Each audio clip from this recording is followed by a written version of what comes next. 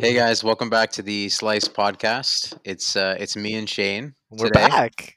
We're back. We're We're gonna hopefully hear some episodes beforehand with the three of us rather than just the two of us. But we're taking advantage of our self isolation and our quarantine, and we're gonna try to do some deep dives and some intro twos on a couple of different artists. Mm, So we thought, what a way to get back into to Slice than to cover some of our favorite albums by some of our favorite artists. yeah. Shane, yeah, Yeah. I'm really yeah. excited. I'm so excited to be back. I've been working on my beach bod and been doing some prison style workouts in my room. I've murdered 3 people. Not really, because I'm Do you have quarantined with three my family. teardrops? Uh, I call them piddles. 3 piddles under my left eye to signify the crimes I've committed. Oh boy. Yeah. No, it's good. Well, I'm I'm glad excited. you're evading the law I mean, I'm actually obeying the law by staying inside. and murdering people. It's cool. Yeah, That's I fine. mean, it's more shunned upon or looked. I think you're better off right now. It's You're caught. comparable now. I Yeah, think you're better off murdering somebody than yeah, going outside. Yeah, yeah. I If you agree. murder them in your house versus going outside, I think it's better. hmm In 14 days. Cool. All right. So we're going to get back into things today.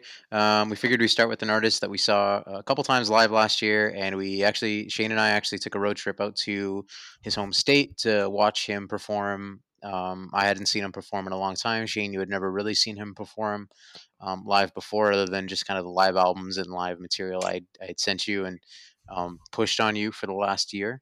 Um, so we thought we'd start with the band. I don't want to introduce him just yet because Shane, I don't know if you want to preface anything else. I mean, so everything you just said is true. I actually had not listened to him really, or them really, and there's one thing that I've learned in my life, and what I've learned is number one, if the Glow in the Dark tour comes back, I will be attending it. Mark my words. Number two is never say no to a concert that is someone that you haven't listened to. Uh, Always trust your gut because this concert was the experience for me that turned me on to this artist and has made me like I feel like such a fangirl now and like I'm just consistently consuming the music from this artist. So I think it's a great way to kick it off and be back. Yeah, I agree. So to all of you out there, if you are fans of Justin Vernon, if you are fans of Bon Iver, this is our intro to Bon Iver.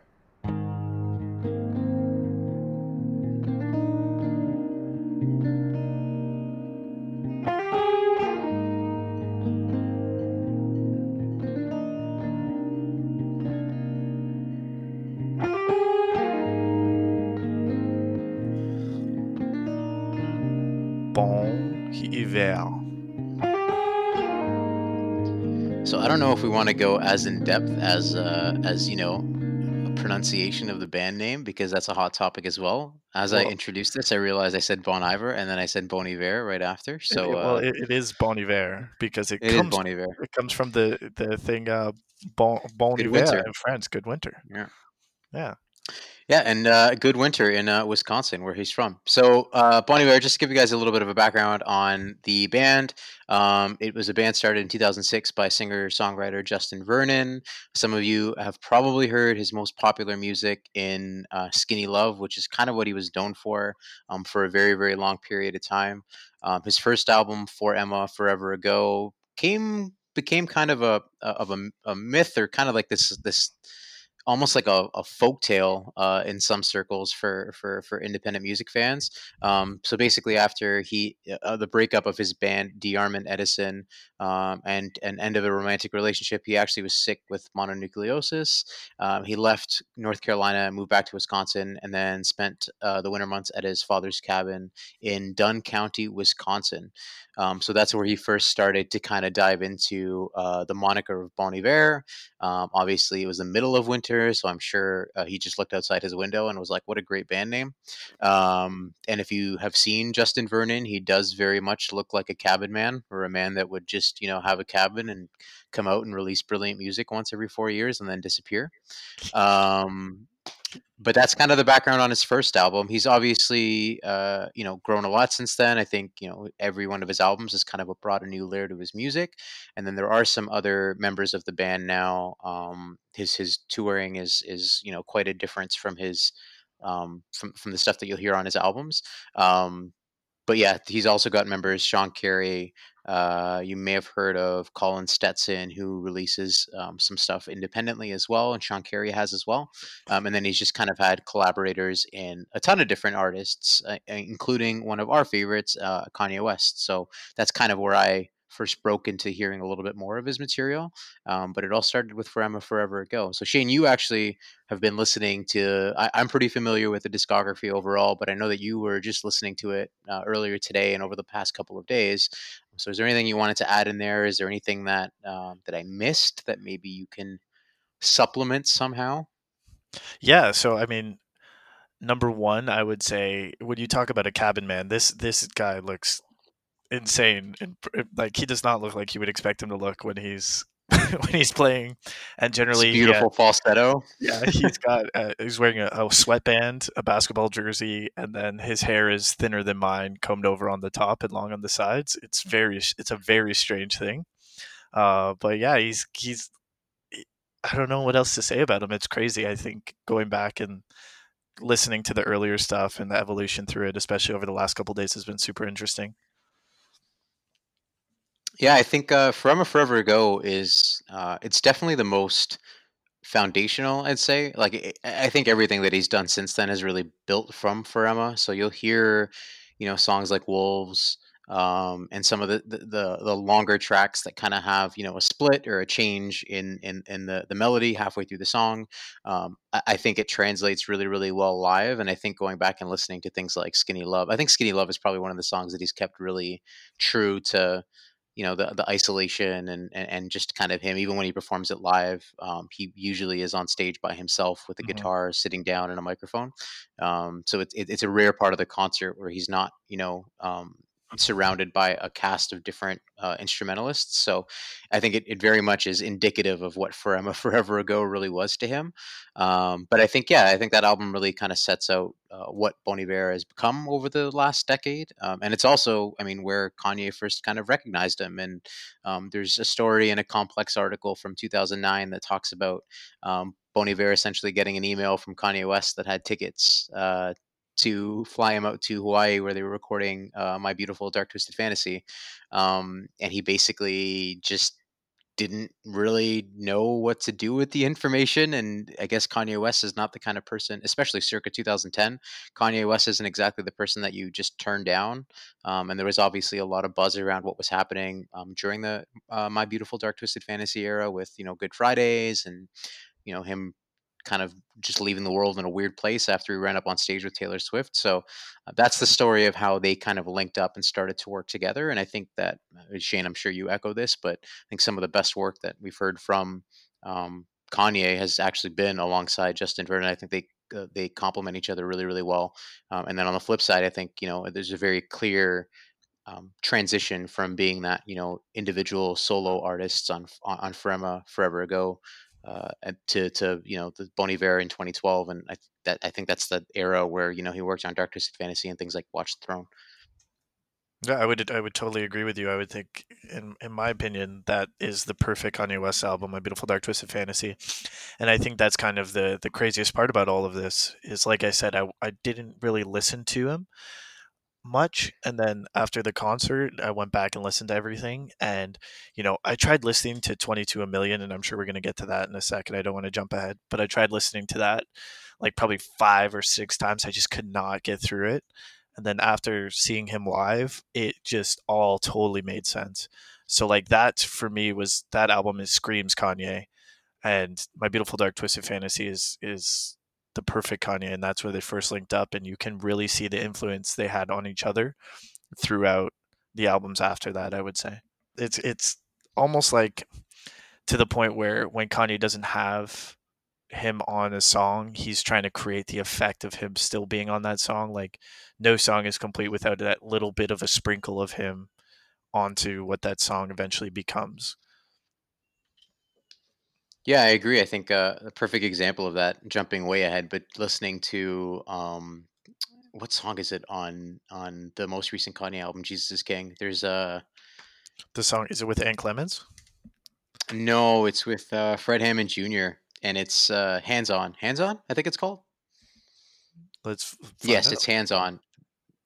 That song, obviously, as they were kind of rolling out Jesus is King, we had heard kind of snippets and videos online of him performing in live venues, and you listen to it from a distance, and it sounds just like Justin Vernon using the Messina effect, which we'll talk about a little bit later.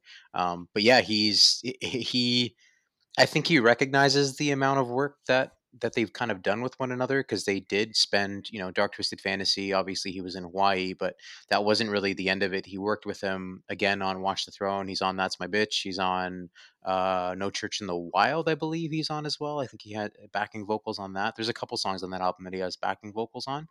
And he's sprinkled kind of everywhere on Dark Twisted Fantasy. Obviously, Lost in the World samples Woods, which is an individual song of Justin's on the Blood Bank EP, which just saw a re-release.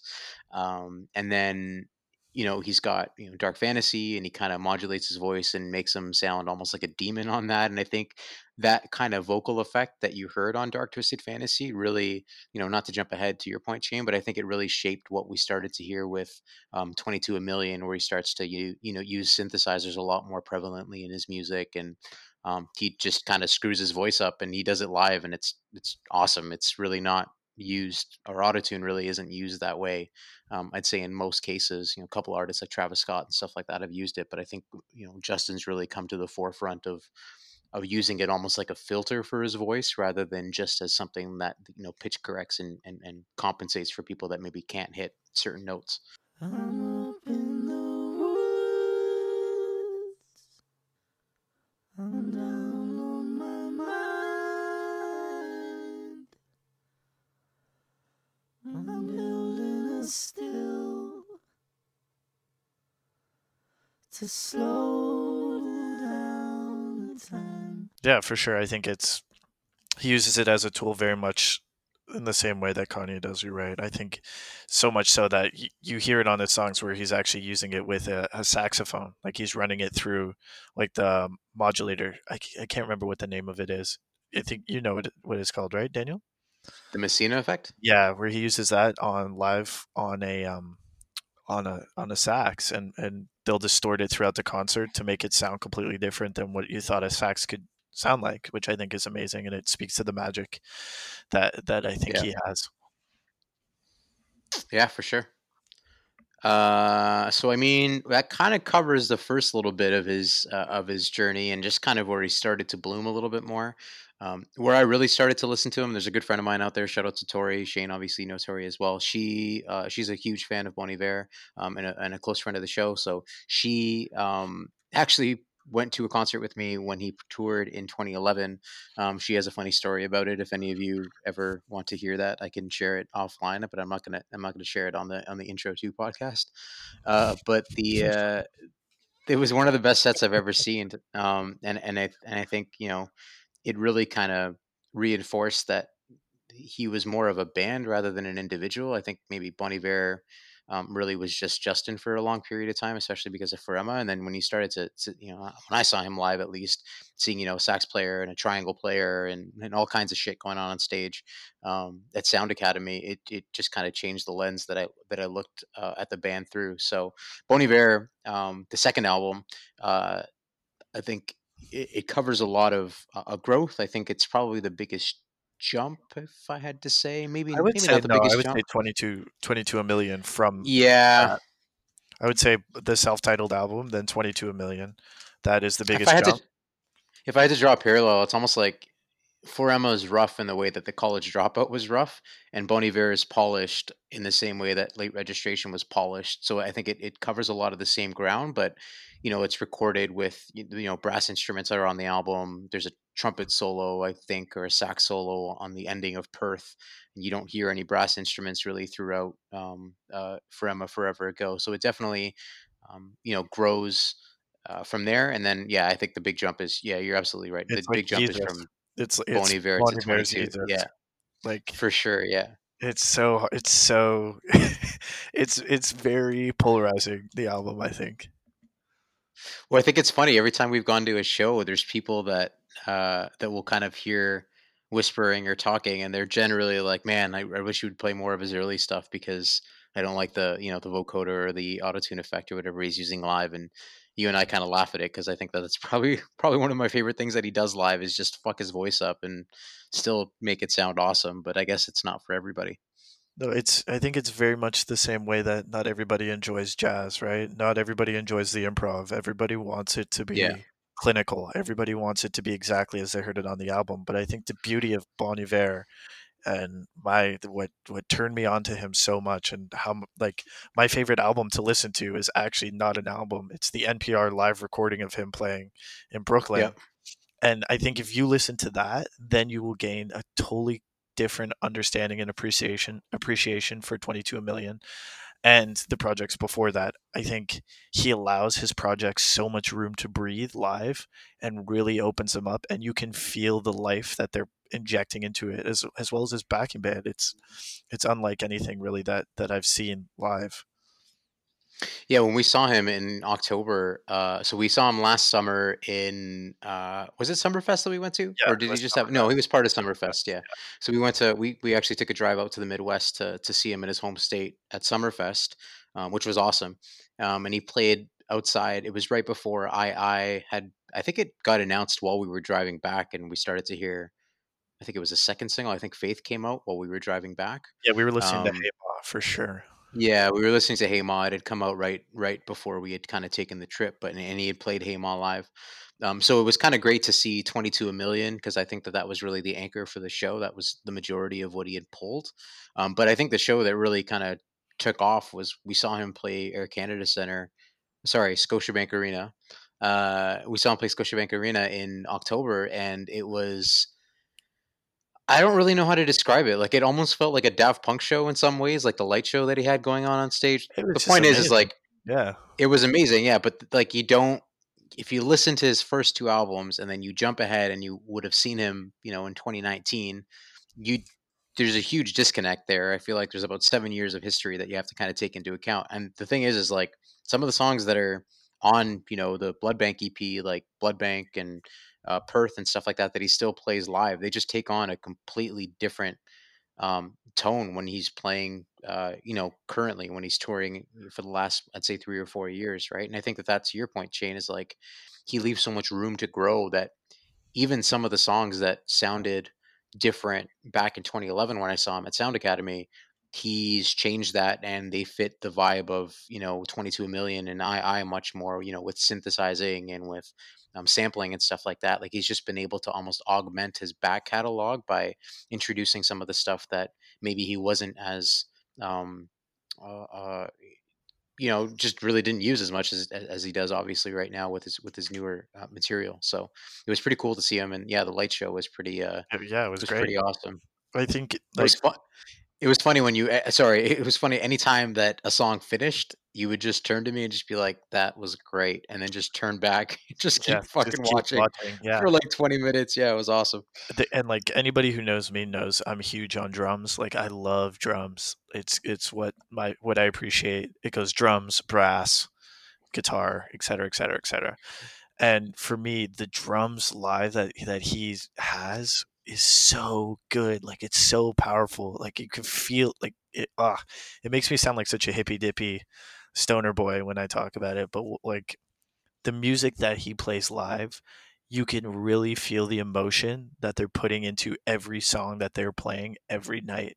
Like, it's so weird because you feel like Justin is like almost like not a catalyst, but what do you call someone who like channels something? What's the A word I'm looking? catalyst, I think a if that's catalyst the right thing. starts something, but anyways, whatever the word is, I don't know. I'm not a dictionary.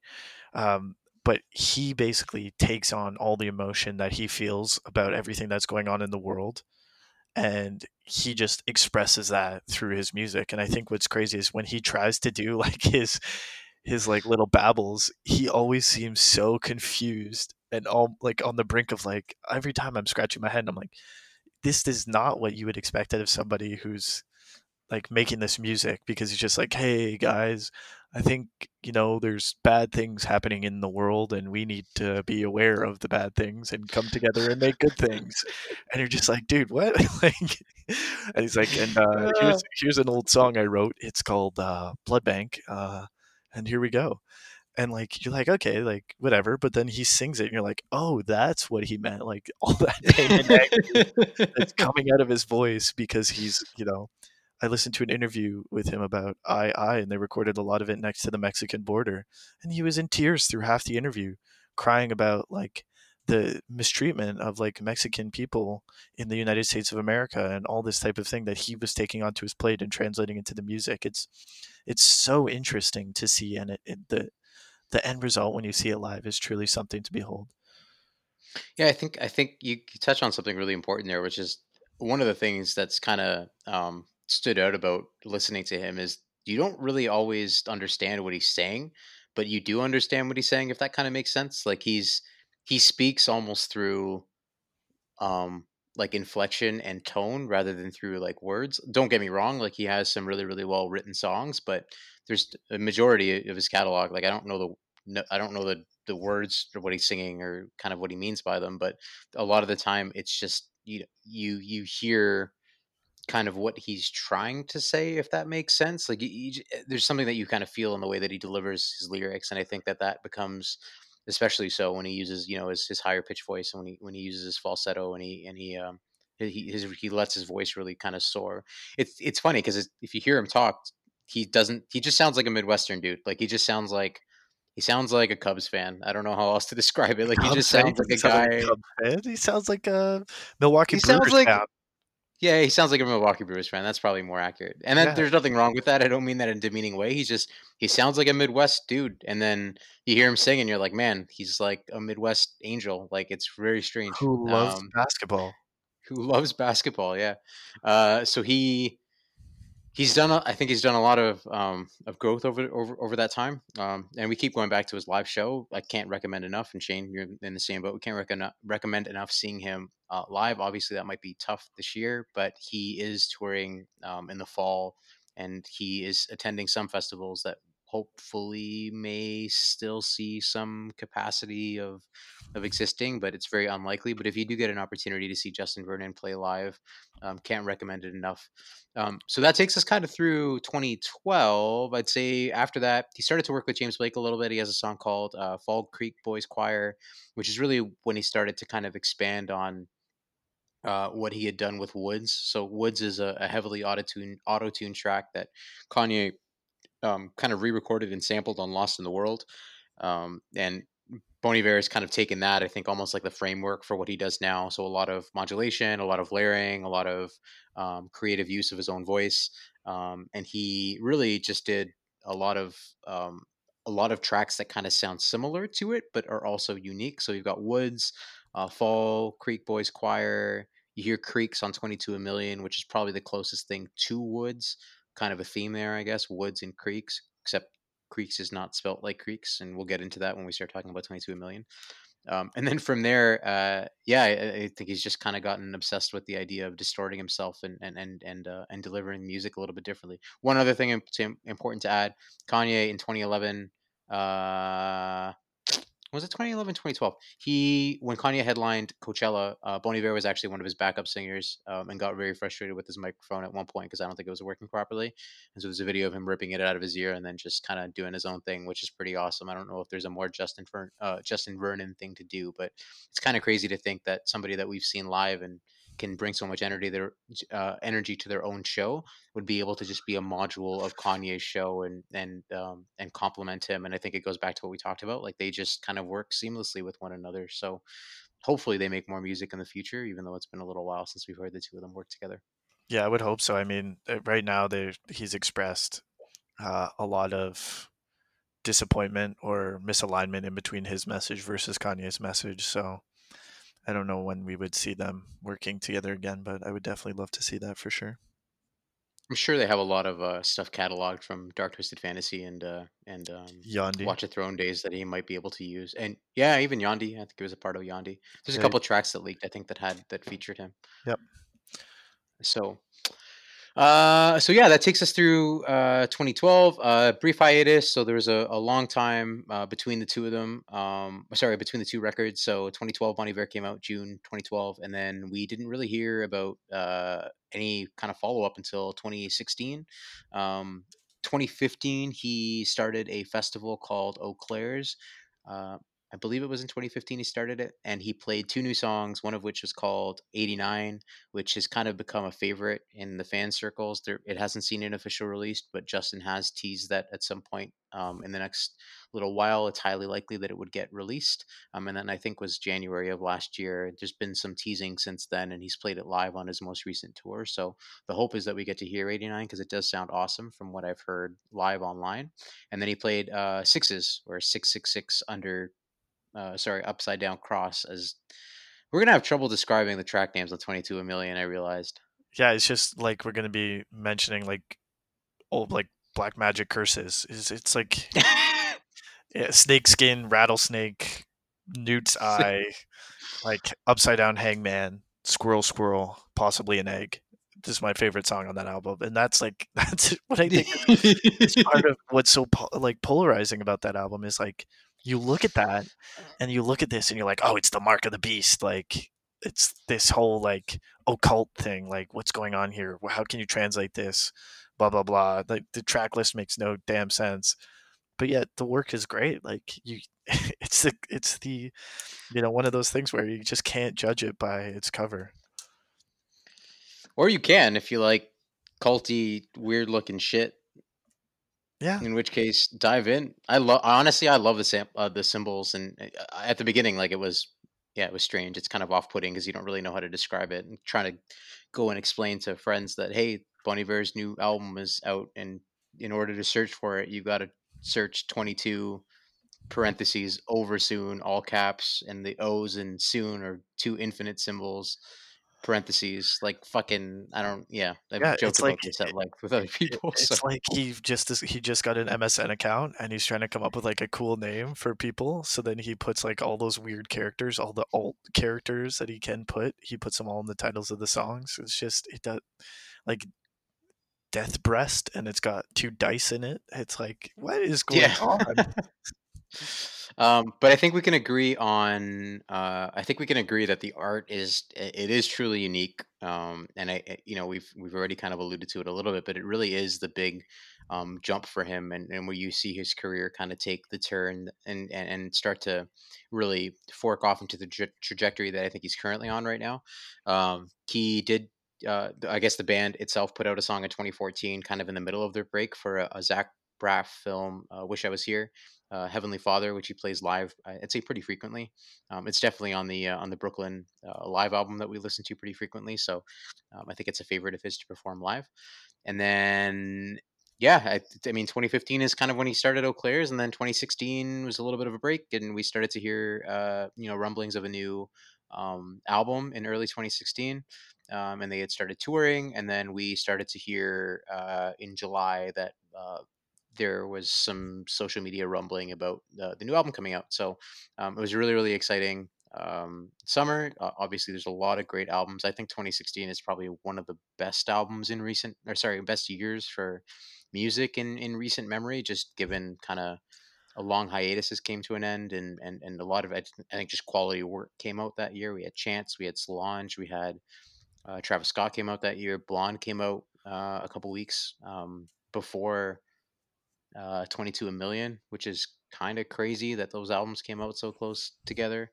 I had no idea. Um, yeah, Blonde came out August, I want to say August 15th or I August did 16th. not And then appreciate either of those albums when they first came out. it's, and then 22 a million came out 3 weeks later. It came out. So And now look yeah. at me.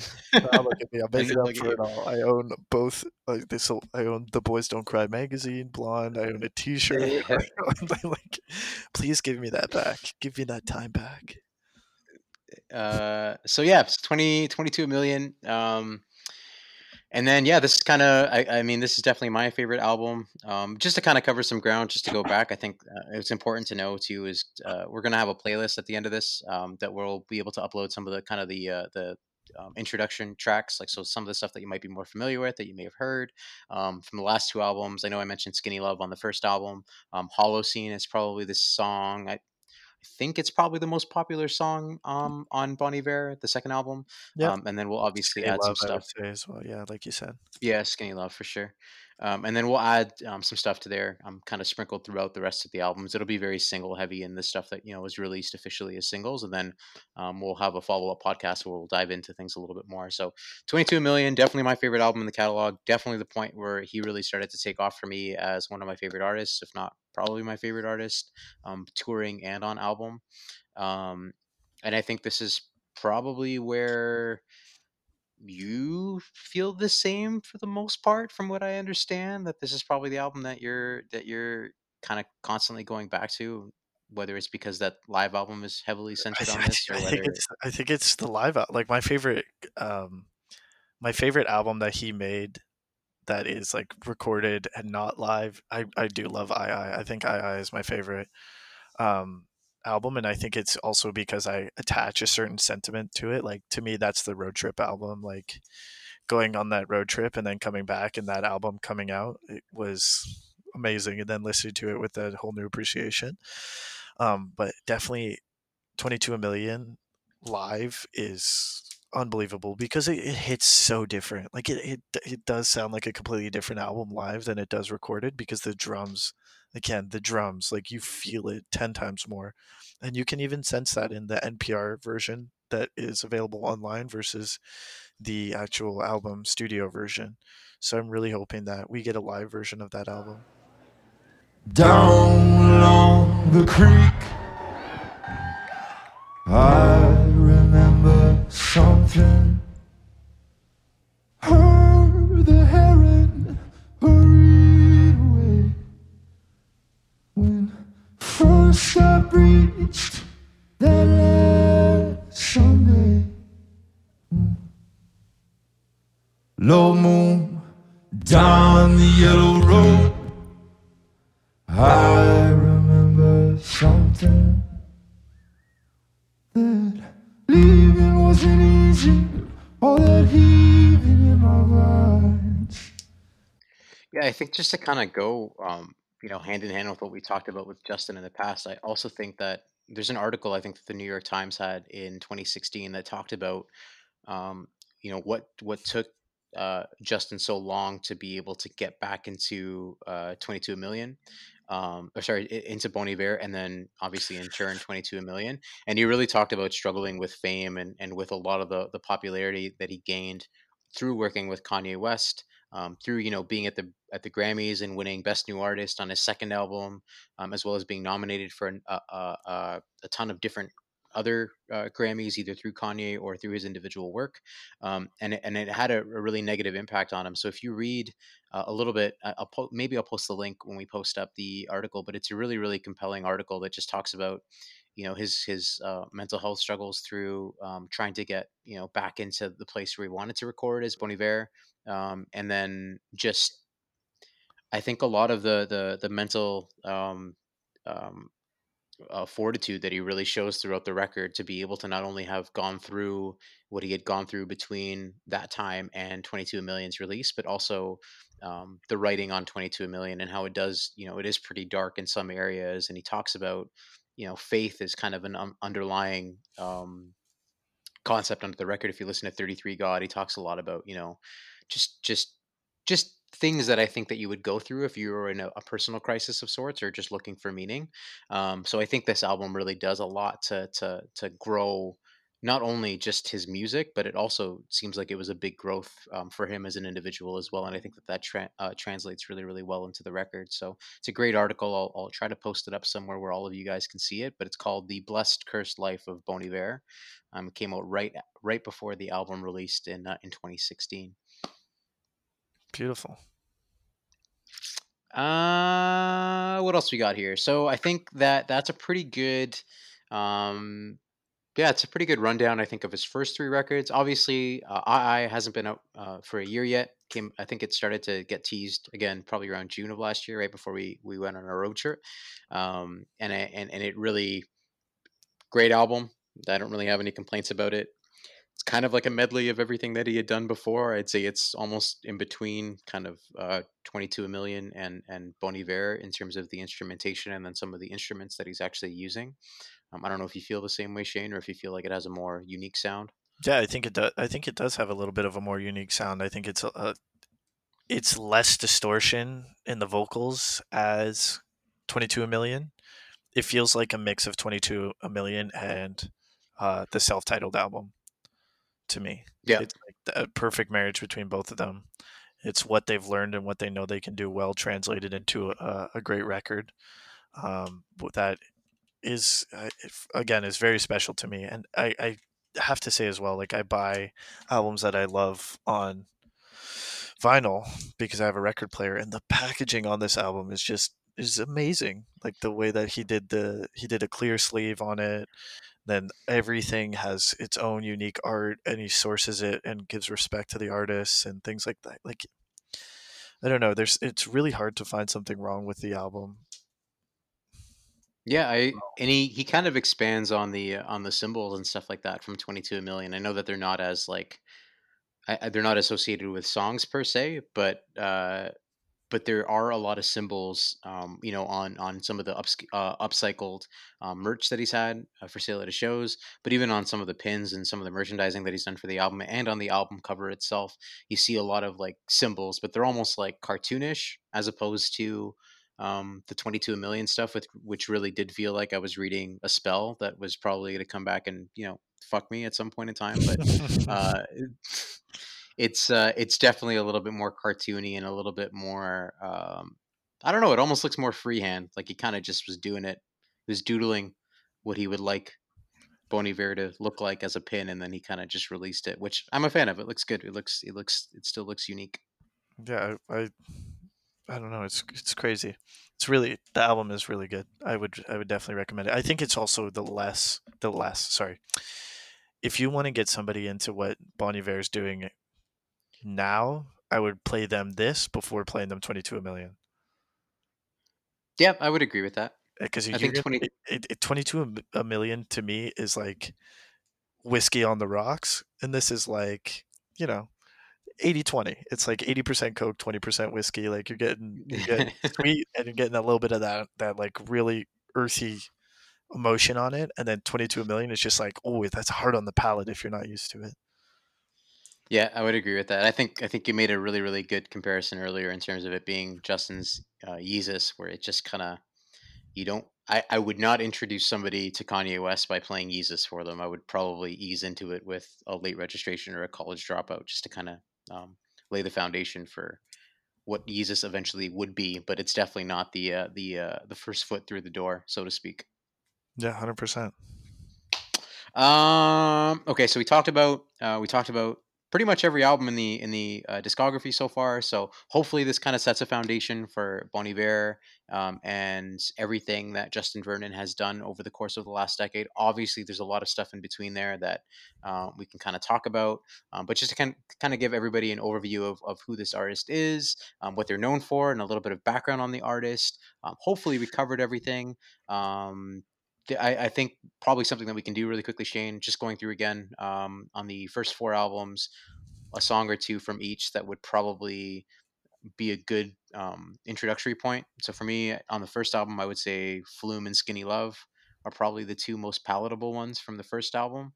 I think for Bon Iver, the second album, Perth and Holocene, and then on 22 million, 22 over soon, and on I think Hey Ma is probably those are the if I had to choose at least one from each of those, I think those are probably the breaking points. I don't know if you would agree.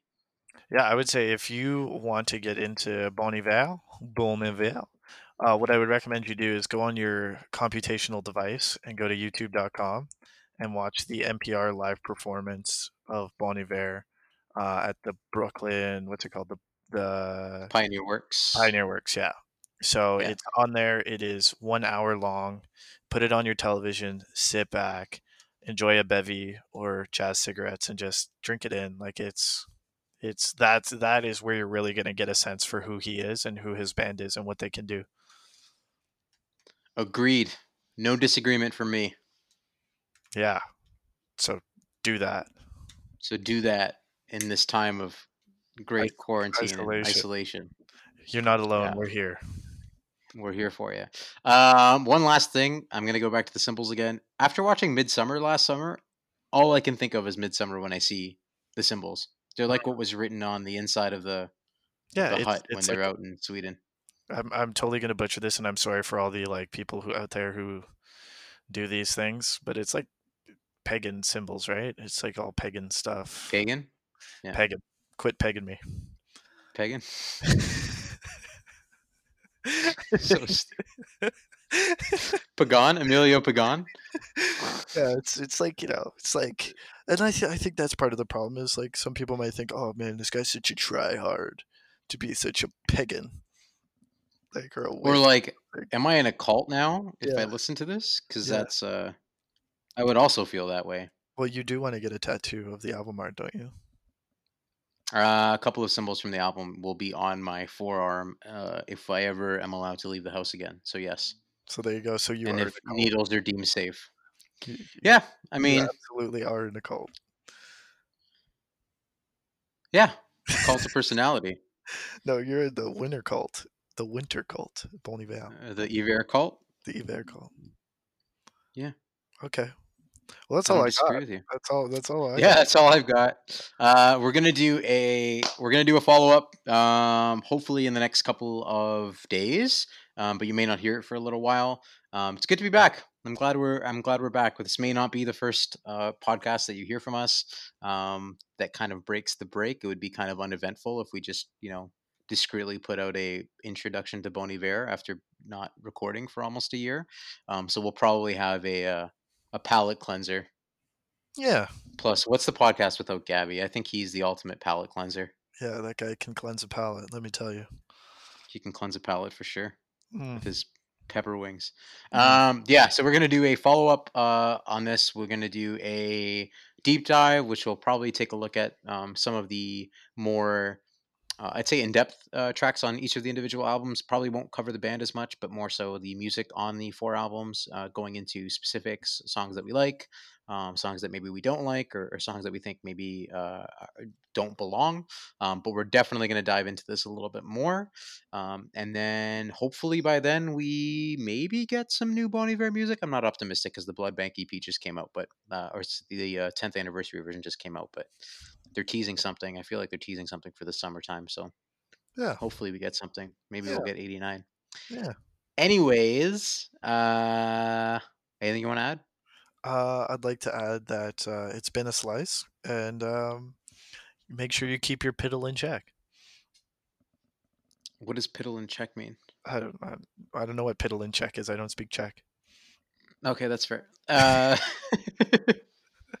Okay, guys, good to be back. We will see you guys on the next edition of the Bon Iver intro to / deep dive in the next couple of weeks. Until then, Shane, you can say it again if you like. Yeah, guys, it's been a slice.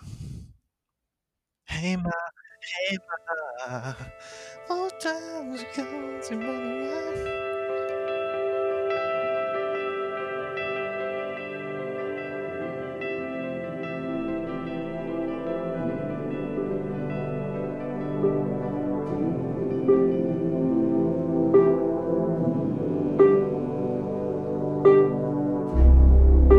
I waited outside.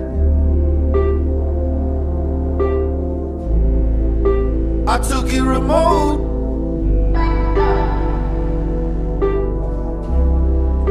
I wanted a bed. Tell the story or it goes. Tell the story or it goes. Full time, you talk your money up while it's living in a coal mine.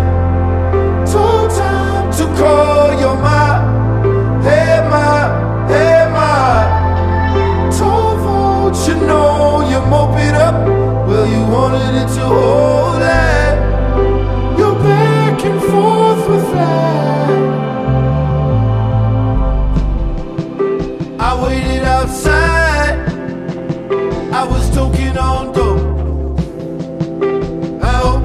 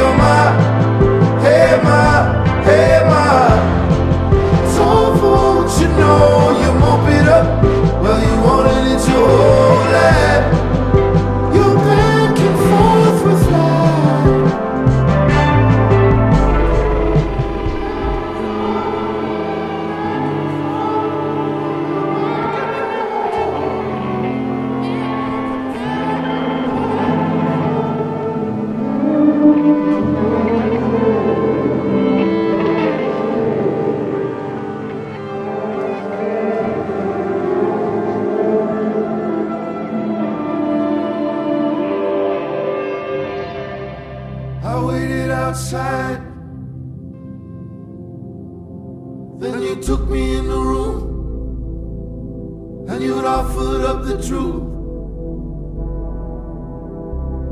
My eyes crawling up the window to the wall, from dusk till dawn. Let me talk to him. Let me talk to him all. Full time you talk your money up while it's living in a coal mine. Told time to